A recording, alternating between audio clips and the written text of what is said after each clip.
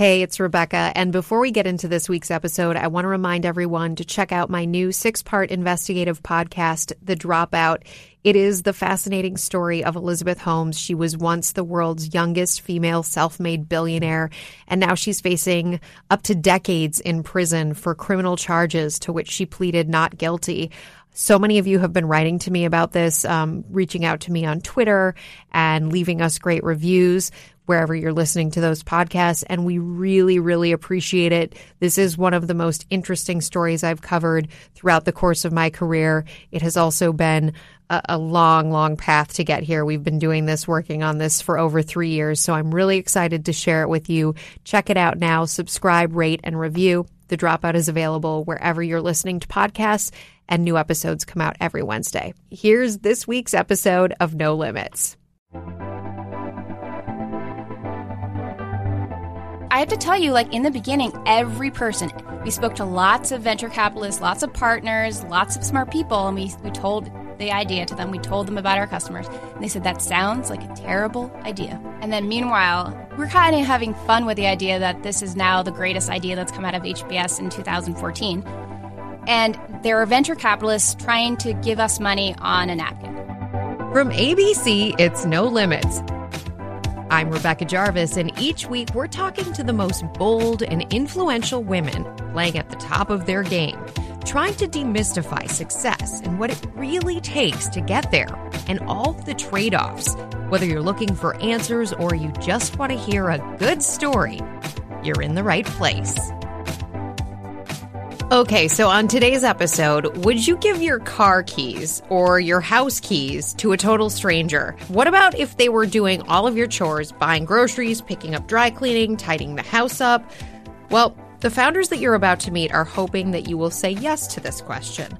Marcella Sapone and Jessica Beck are the co-founders of Hello Alfred.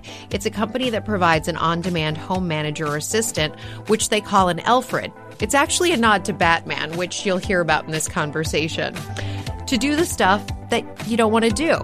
So they founded the company in 2014 while attending Harvard Business School, despite the fact that they were told over and over again it was a terrible idea. Today, there are Alfreds in cities across the country that service more than 100,000 households. So how did they make their idea a reality? Here are Marcella Sapone and Jessica Beck to walk us through the steps. Marcella Sapone, welcome to No Limits. Hi, I'm excited to be here. We're so excited to have you, and your partner, your co-founder, Jessica Beck. Welcome to No Limits. Pleasure to be here. So the two of you founded Hello Alfred 4 years ago now, about 4 years ago. What originally drew you to the idea? What was the ideation phase for the two of you? Were you thinking we've got to start something together? It definitely started with us. So Jess and I went to business school with two goals. Goal number one, find a co-founder, because you can't do anything good alone. So you went to business school specifically thinking, I'm going to start a business and I need to find a co-founder. That's right. And both of you went with that intention. I might have gone with a slightly different one, but I was easily What was convinced. your intention, Jessica? So I thought I was going to start a business. I wanted to have fun. I thought I was going to start a business, but I thought I was going to be later. So I was looking to explore different areas and different ideas, but I ended up running into Marcella on the second day we were there. Cool. Okay, so you go in with a couple of goals. intentions. Number one, find a co-founder, because you can't do stuff alone. Number two, find a really good idea to work on. I just didn't know it would be this idea. Jess took a napkin, actually it was a piece of paper, one day, and drew a picture of a stick figure running around a building, taking care of your Zappos boxes and your dry cleaning and your groceries and your returns and your flowers. And she said, I would really like to have this person in my life. So the idea is actually Jess's idea. So when was this in the relationship? How early on did she have this idea? We had known each other for about 3 months. 3 months. And you're, sitting in a bar somewhere drawing stick figures. I love it. Designing this idea. Yes. Well, I would. And what did you think? Were you immediately sold on it? No, it was like, this is the worst idea of all She time. told me it was a terrible idea. Why did you think it was bad? It just sounded very hard, very complicated, and like a pie in the sky idea. The idea of everybody having someone they could rely on for help. When you're having this initial conversation, what did you think were the most complicated parts of making it work? Well, we were doing something that was brand new in a lot of places. So the first part was we wanted to convince everyone to give us the key to their home. Yeah, that's hard. That seemed like hard. The second thing we wanted to do is we didn't want to do one thing. We wanted to do a whole host of things, and we wanted to do everyday things you need a lot. So we wanted to do a lot of things instead of one, which seemed hard. And we wanted to do it in a really human way. Technology was going to be important, but people were going to be really, really core to what we wanted to give someone else. And that's hard, but really, really worthwhile. Right. So it was hard in a lot of ways off the bat. And the other thing is, I also think it's a little crazy. But what I told Marcella is, why would we do something that wasn't a little crazy? I like that. And so how far from when you originally had this idea to when you actually founded the company, how long was the time distance between those two things? So we were the first Alfreds in the company. And we started doing it about 4 months later. 4 months? That was quick. It was fast. And was the thinking, hey, we have to try this and see if it works, and if it works, if people are interested in us showing up in their homes and doing these things, then they might be interested in others. I mean, we didn't believe that there was really a business there and that maybe this was something we wanted, but other people didn't. We didn't know how to execute it. We didn't know what the way to talk about it would be. So we just did lots and lots of experiments to try to convince ourselves that this was something we wanted to spend our time on.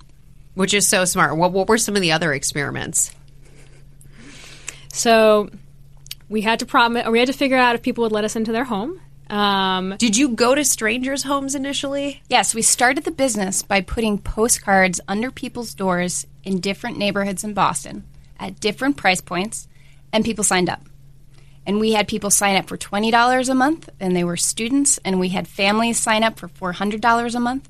And Jess and I knocked on their door and said, we will be your assistants. Tell us what we can do to take things off your plate and save you time. And what we were thinking is that the requests we would get would be very, very different and therefore not be something you could scale. And what we were shocked to find is that everybody is very similar. At the end of the day, we need to eat, have clean clothes, have a clean home, and it feels amazing to have someone take care of you. It changes your outlook on life. And so we would go to the grocery store once for everyone. We would pick up people's packages and drop them on their counter. We would go to the dry cleaner once for everyone and put the dry cleaning away in people's closets. And that started a routine and a habit of people having Alfred visit them every single week. And that's really how the company grew. And those early experiments and customers are still, in fact, our customers today. Wow. So we tried to cancel the business many times. There were lots of reasons why suddenly we were in business school and we were spending hours and hours and hours kind of going out there and doing these Alfred runs. So we reached out to our customers and said, I'm sorry, but we are going to have to shut down the business. We're to focus on business school. Everyone wrote back and said, we will pay you more. And sometimes we had made mistakes. I mean, we left people's refrigerators open or... how could you do that, Marcella? So some refrigerators don't have a really good grip. I don't know. But you learn lots of these little experiences really help you create a system for taking care of people and having a way that you move through the home to do that. And people, so you send out emails to people because you want to focus on school. And were you thinking at the time maybe there's a different idea we should pursue? I think we both recognized that there was an idea here, but it would be really challenging. And we were doing lots of these experiments. So another one was we made it optional for people to give us their keys on day one. By the end of a month, 70% of our customers had given us their keys. Wow. So from there, we started to make it not optional. If you wanted to be an Alfred member, you had to give us permission to enter your home.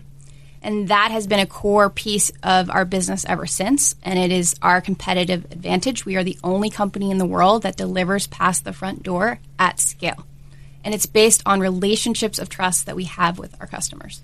So back to your original email where you're telling people we have to shut this down. We just can't afford to do this and we need to live our lives. And they wrote back, actually, no, we'd love to pay you more money. How much more money were they willing to pay? Well, it did vary a bit by who they were. So the student wasn't willing to pay $400, but they were willing to pay an extra $10. The families and some of the more established people were willing to go up to at least another $200 or $300. And I think what was interesting about that wasn't actually the dollar value. It was people communicating with us, this is really, really important to my life, and I don't know if I can live without it. Were you calling yourself Hello Alfred back then?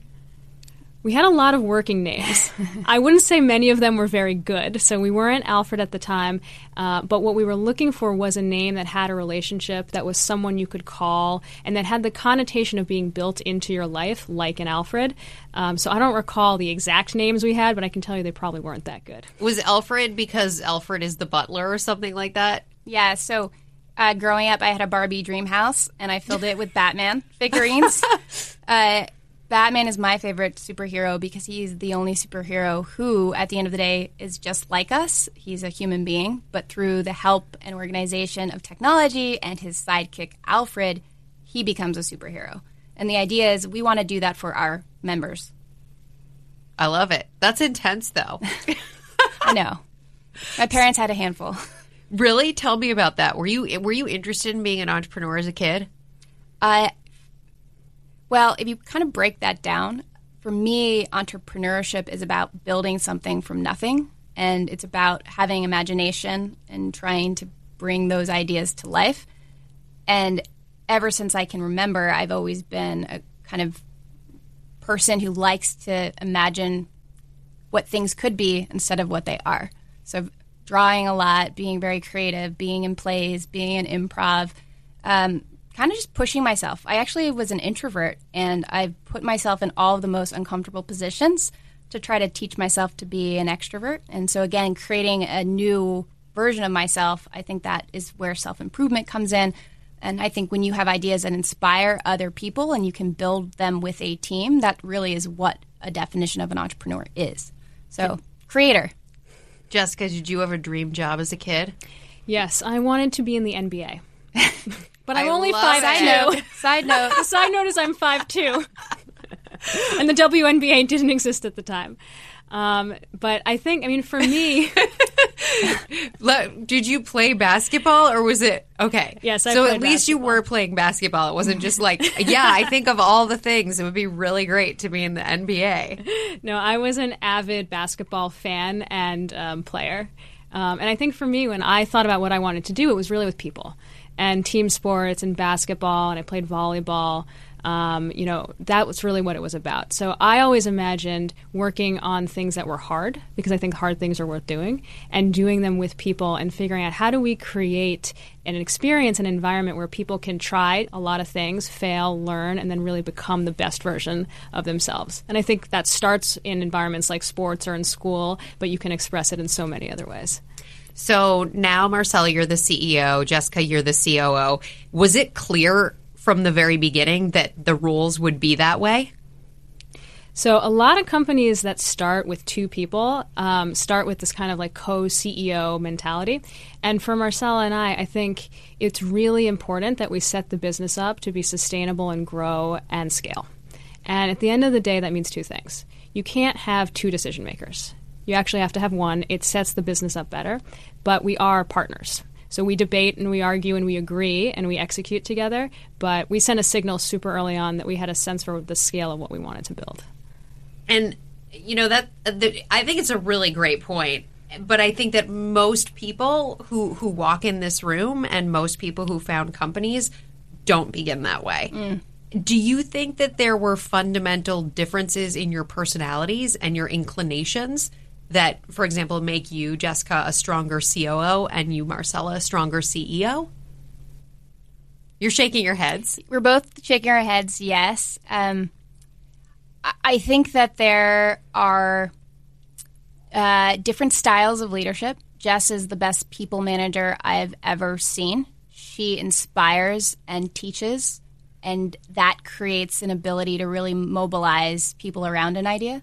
I think I'm good at articulating and imagining a different reality and can get people excited about that vision, and also break it down into, if we want to get there, what are the things we have to achieve today, tomorrow, in 6 months to make it really actually real.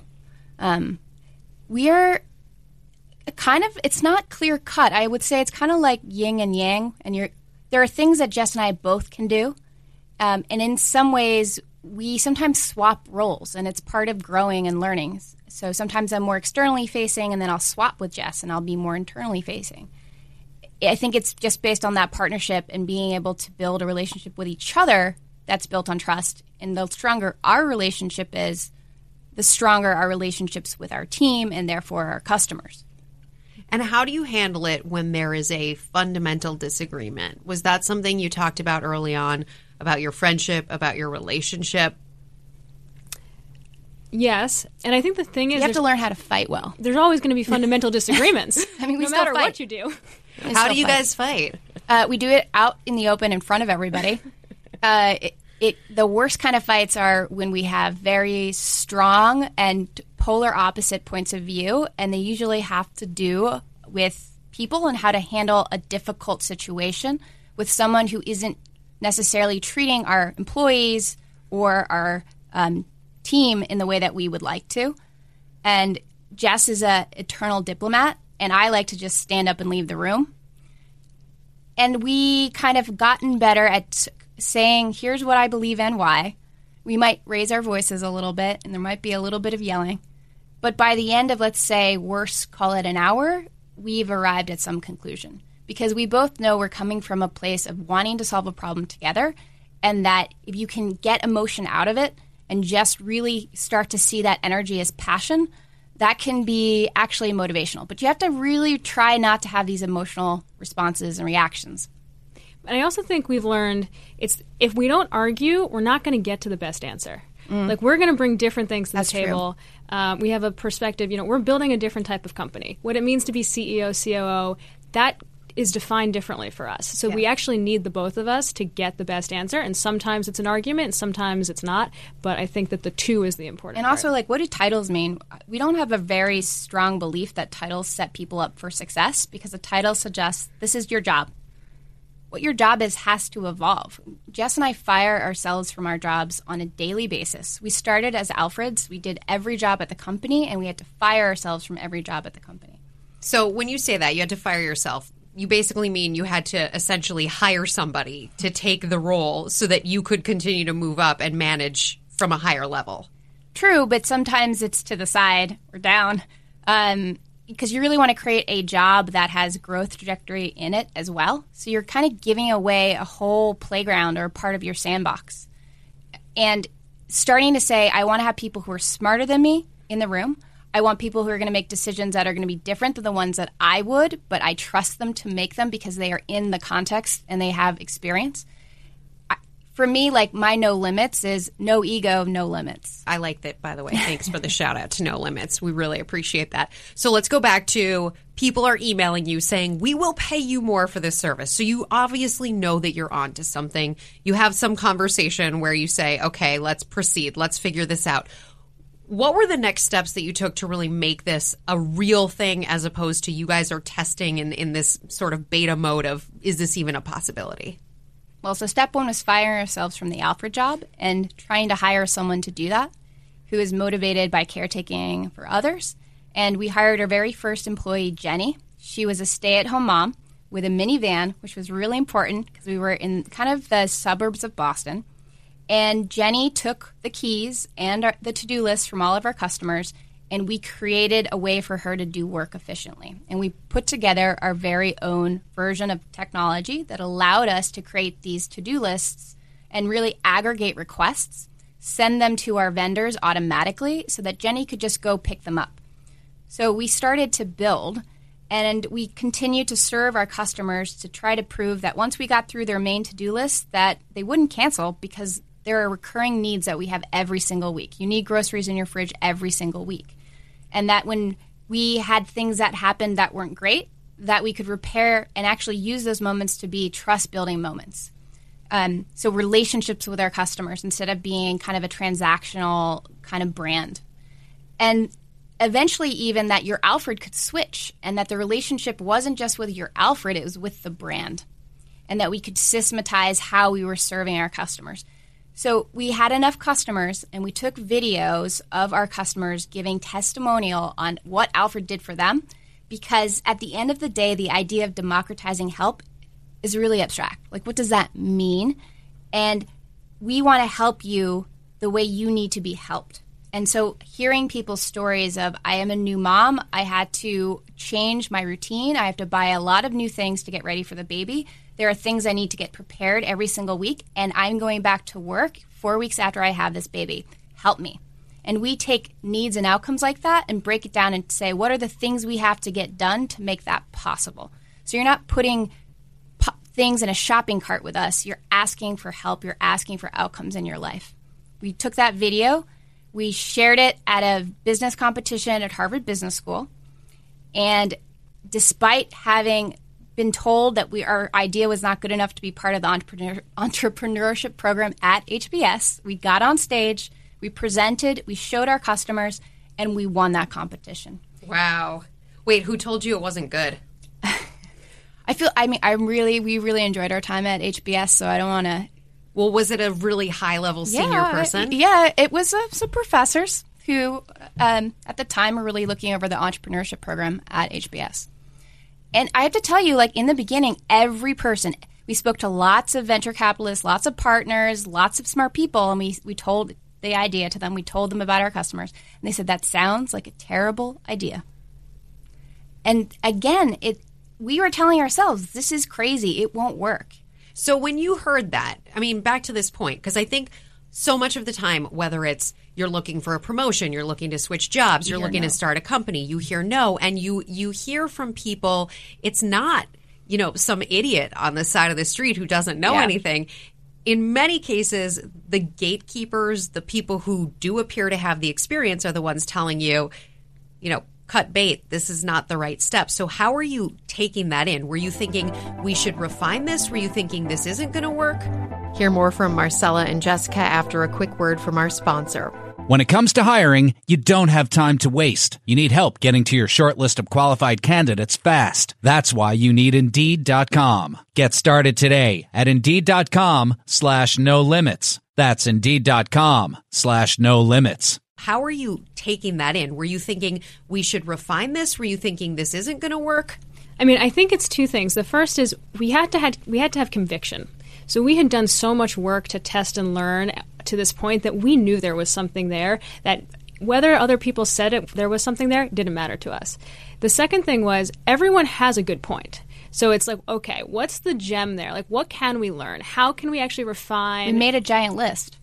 We did make a giant list. We made a giant list of every piece of feedback and pushback and question and concern, and we worked through that list until we had a good answer for ourselves, which meant that when it came time to answer questions about the business in front of venture capitalists at that business competition, we had thoughtful answers on which we had conviction and clarity on. And I like Jessica, the diplomat, who says everyone has a good point. Wow. Everyone? Maybe not everyone. Okay, so you win this business competition. Yeah. And then what happens? So we win the business competition, and now word is starting to spread that there's a service out there that will come to your house while you're not there and help you with all of your to-dos.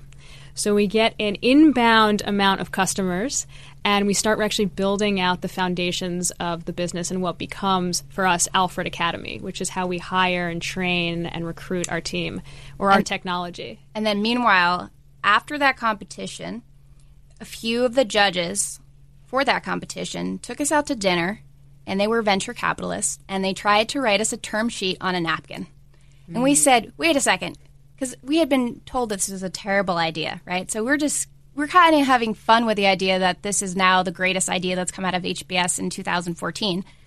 And there are venture capitalists trying to give us money on a napkin. So Jess and I say, well, why don't we actually go talk to a bunch of different teams? And if we're going to take venture money, because that's not where we started, we thought about how could we build this business to be profitable and sustainable from day one, that we didn't need to take capital. But if venture capitalists are interested, let's go talk to them and see how they can really help and see if there are any partners that will help us get this idea out to more people. And so that's what we did. We flew to San Francisco, we updated our competition deck, and we spoke to maybe 15 different teams. And then we flew back to New York. We spoke to one more venture capitalist who was in Boston, and he didn't let us leave the room. And he said, I know you have other term sheets. I want to work with you, and here's why. I support long-term thinking and passionate founders who are going to change the world. That investor was Bijan Sabeh at Spark Capital, and he was the first investor in Twitter and the first investor in Tumblr. And in our idea, he saw the technology piece come to life in an offline way, and he was excited about taking that next step in how he thought about building companies. Sounds like a great investor that you would want to have on your side. But I can imagine that after you had spoken to a number of companies, everyone is interested in you at this point. That is not as straightforward as it sounded in hindsight. Well, Jess, talk a little bit about what pushback we got on the West Coast. So we're on our tour in San Francisco, and there's kind of two types of characters that we're speaking with. There are some early seed funds, and they actually were very open-minded. They saw the merit behind the idea. And then we went and we spoke with a handful of venture capital funds, which typically around the table are a bunch of white men. Nothing wrong with white men, but a bunch of them. And a lot of the pushback we got was, this seems like what my wife does. Like, nobody needs this thing. She loves to do this. Nobody needs this. Explain it to me again. And there was kind of a does not compute moment that undermined kind of the actual value and suggested just a particular, set of folks. Another piece of it, this is the beginning of Uber for everything. So Uber is growing at rapid speeds. You're getting Instacart and Ship and a whole bunch of on-demand services getting a ton of funding. And that whole model, that sharing economy model, is built on the idea of getting on-demand independent contractors to fulfill requests. And we believed from day one that we needed to have employees, W-2 employees who would be ambassadors and agents of the company. Remember, these guys are going to go inside people's homes. Trust.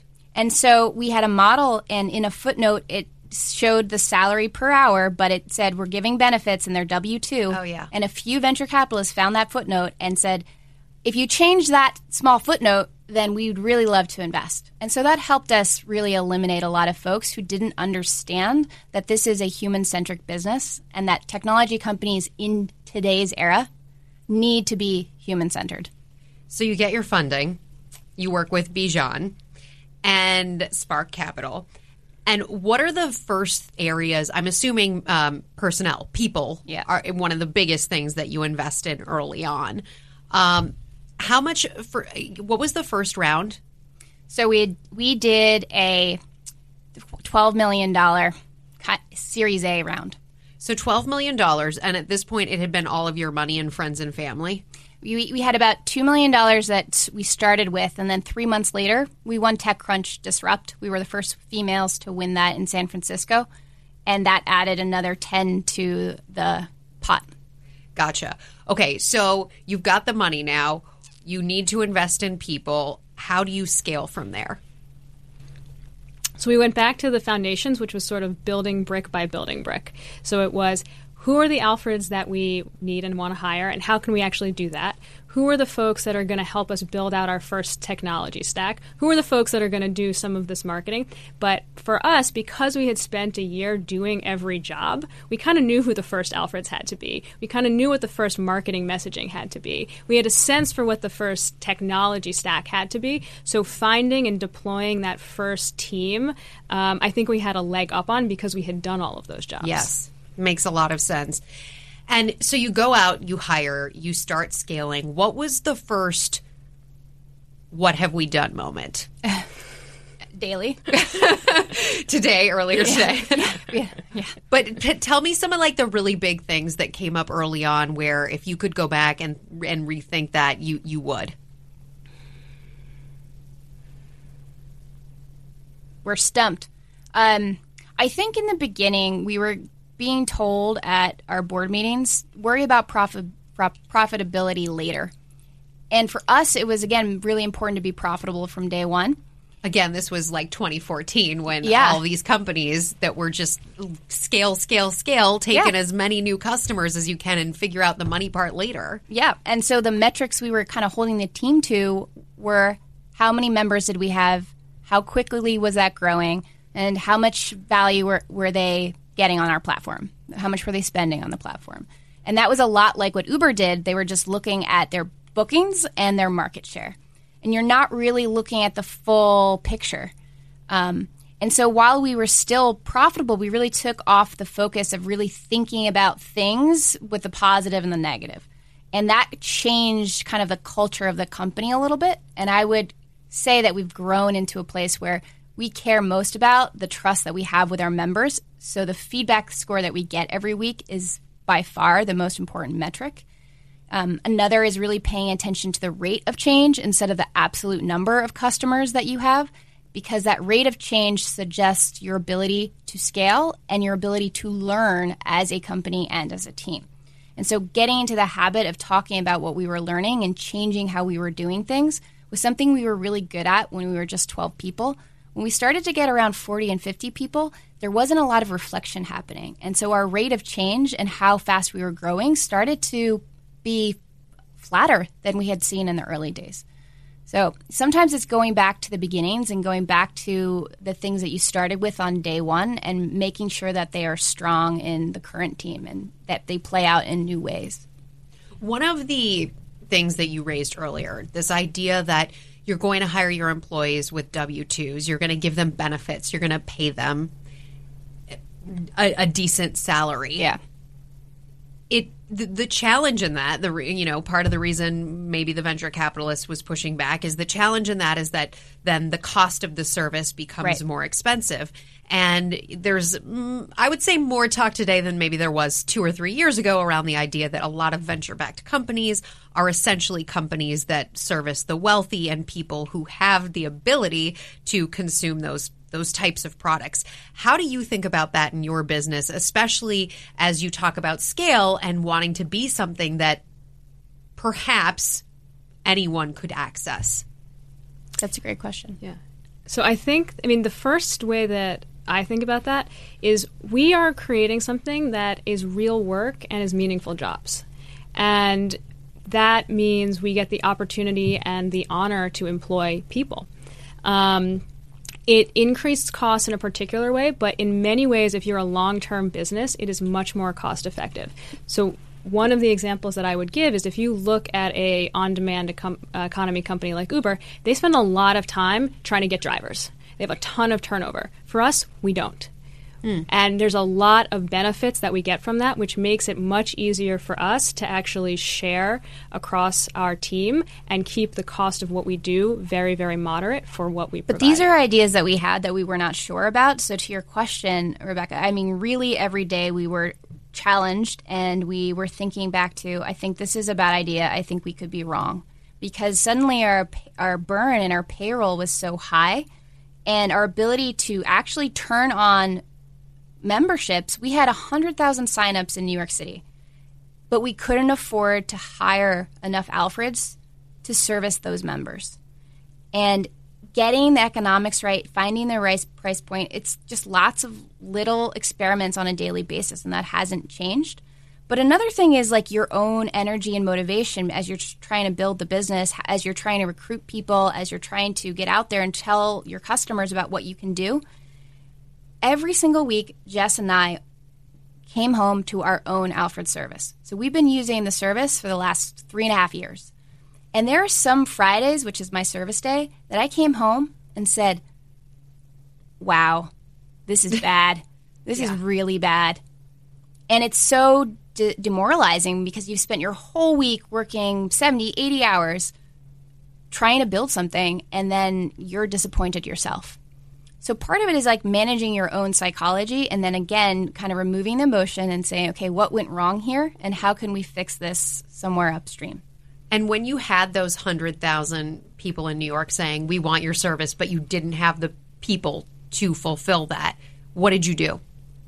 Well, we said no to certain customers and we left them on a wait list. And we said, if you can get more folks in your neighborhood and in your building to sign up, that will help us have density. The more density we have, our ability to serve you and your neighbors on the same day allows us to have a sustainable run.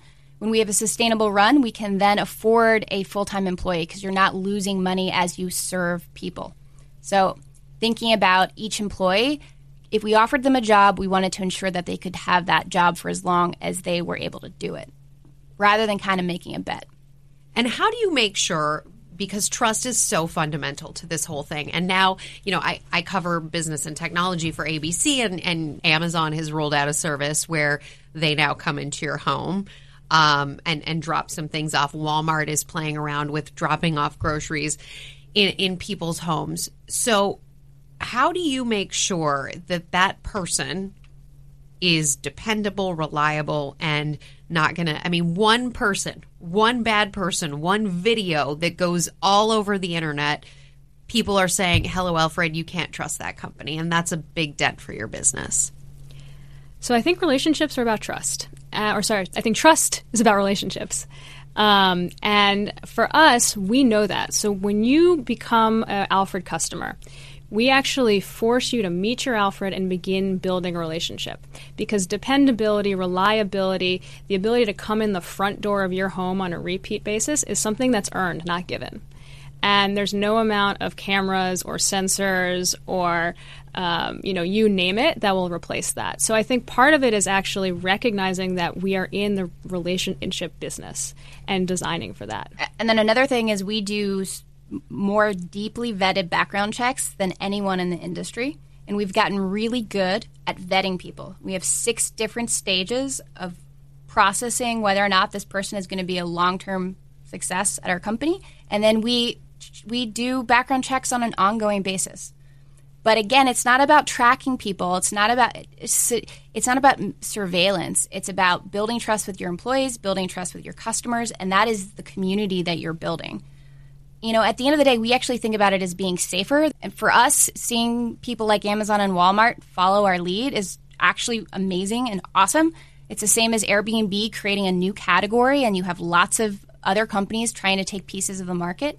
But what those folks are doing is opening the door and putting a box down. And it's not the same. In our business, we have people who are your home managers who walk around your home, who put things away where they need to be put away and observe, and they're detectives. They keep things perfectly in stock. So you're always going to have X number of diapers. You're always going to have 4 toilet paper rolls. You're always, the milk is always going to be in the fridge. And you can start to stop thinking about those essentials and have them perfectly in stock automatically, and it's just humming in the background of your life. It's a different experience. And how many Alfreds do you now have? We have over 200 employees at the company. We are currently operating in 11 markets, and we'll have over 100,000 members by year end. Wow, congratulations. And what's the end game for you? You said it. That's why we're both looking at you. The way we're scaling today is trying to make Alfred a utility. So it is free to use. We work with buildings. And if you live in an Alfred building, this service is free for you to use. So we're scaling through these building relationships. Our objective is to grow around those buildings and make it accessible to as many people, especially in urban environments, as possible. So it's about growing fast, and building our community. And that makes sense, the concierge service, the fact, the idea that if buildings are ultimately your customer, then you deal with, you don't have to go out and deal with every single person. You deal directly with the building. You also create scale in a single location, which really simplifies and makes more seamless the actual job of the Alfred. And also it really probably helps you think future term too, as far as cash flow and how much hiring decisions you need to make. So was that always the thinking, or has that evolved as you've seen what works and what doesn't with the business? So that napkin that Jess drew on day one was a stick figure running around a building, and that is because Jess is from New York City. All I knew were buildings. So we've always been aspiring to get there, but you had to build trust with relationships with the buildings and show that you were getting better results in terms of higher rents, lower churn, lower costs, and most importantly, that you were designing residential experiences that people expect today, that the technology and service in the building is at par with the services that people expect today. And to your point about where is the end state, what's the end goal? 85% of Americans are going to live in cities by 2050. 85%. So the future is urban, and we allow urban communities to be healthier, to be connected. We bring local services into the home. We create jobs. And I'm really proud of how we've built our business and want to bring it to as many cities as possible. You both have backgrounds in consulting. What's been the biggest failure along the way for you career-wise? Well, I would say that there's a lot of failure along the way. So I'll tell a story from the really, really early days. When we started the company, we were students first year. And over the summer was when we began testing Alfred and building Alfred. And at the end of that summer, we decided we weren't going to go back to school. And I filled out a piece of paper. It turns out it's very easy to drop out of school. You just fill out a piece of paper and you sign your name. After you've spent all this time preparing to go and taking tests and filling out exactly. forms. Yeah. And I remember I called my mom and I said, Mom, I'm not going back to school. And you would have thought that World War III broke out. I don't think she talked to me for a good month. So you encounter things like this all along the way where people tell you it's a terrible idea, you take a risk, and everyone looks at you like you're crazy. And at the time, that feels like extreme failure. In many ways it is, and it was. But obviously that's what it takes to go to the next level and the next level and the next level. I mean, for me, when you think about early careers, Jess and I actually look very similar on paper. We both worked at McKinsey. We didn't know each other there. But then I went on to work in private equity, where we were working with companies and really acting as operators and partners to them. And so the skill sets you're getting in these jobs are all about apprenticeship around people who know how to solve really hard problems, who know how to influence outcomes, how to motivate people, and help teams break through glass ceilings. But that's a very kind of strategic role. And for me and for Jess, we both craved actually doing the work and being real operators. And so working in finance, I got closer to that because you were responsible for the whole company strategy and we were embedded in the teams, but it still wasn't real. So it goes back to business school being that incubator for us to find someone to work with and find an idea to work on to solve the problems that were most important to us. And just to clarify, you did not drop out. We ultimately ended up getting a degree, but we did actually drop out. So you left. We left. But they gave you a degree. Thank you, HBS. How was that negotiated? It's a story for another time. Okay. Toughest lesson you've had to learn along the way? It's a sprint, not a marathon. Think about a person running a marathon. They get to the end. They're exhausted. They pass out. They can't do anything.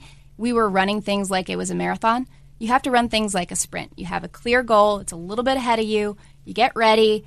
You run as hard as possible, and then you stop and recover. You take a break.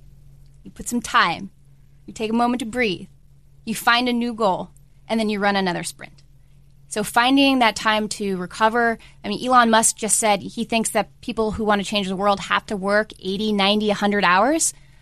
I think it's probably true that you need to really be focused and be working hard, but I don't think it's 100 hours because if you don't spend time recovering and getting yourself ready, you're doing bad work. You're doing sloppy work. You're not as efficient as possible. And by the way, if you are not thinking as a full human being and having personal aspirations, then what's the point? Trusting your gut. The truth is, we, in many ways, kind of know the answer in our core. And when you're doing something for the first time, or people are more experienced, or people want to give you advice, you listen to them. You would be silly not to.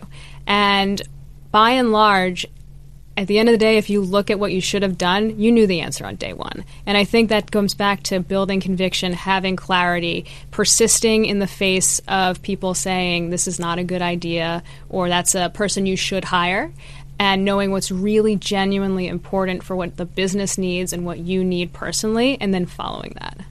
So speaking of that advice and trusting your gut, what's the worst advice you've received? People don't scale. What does that mean?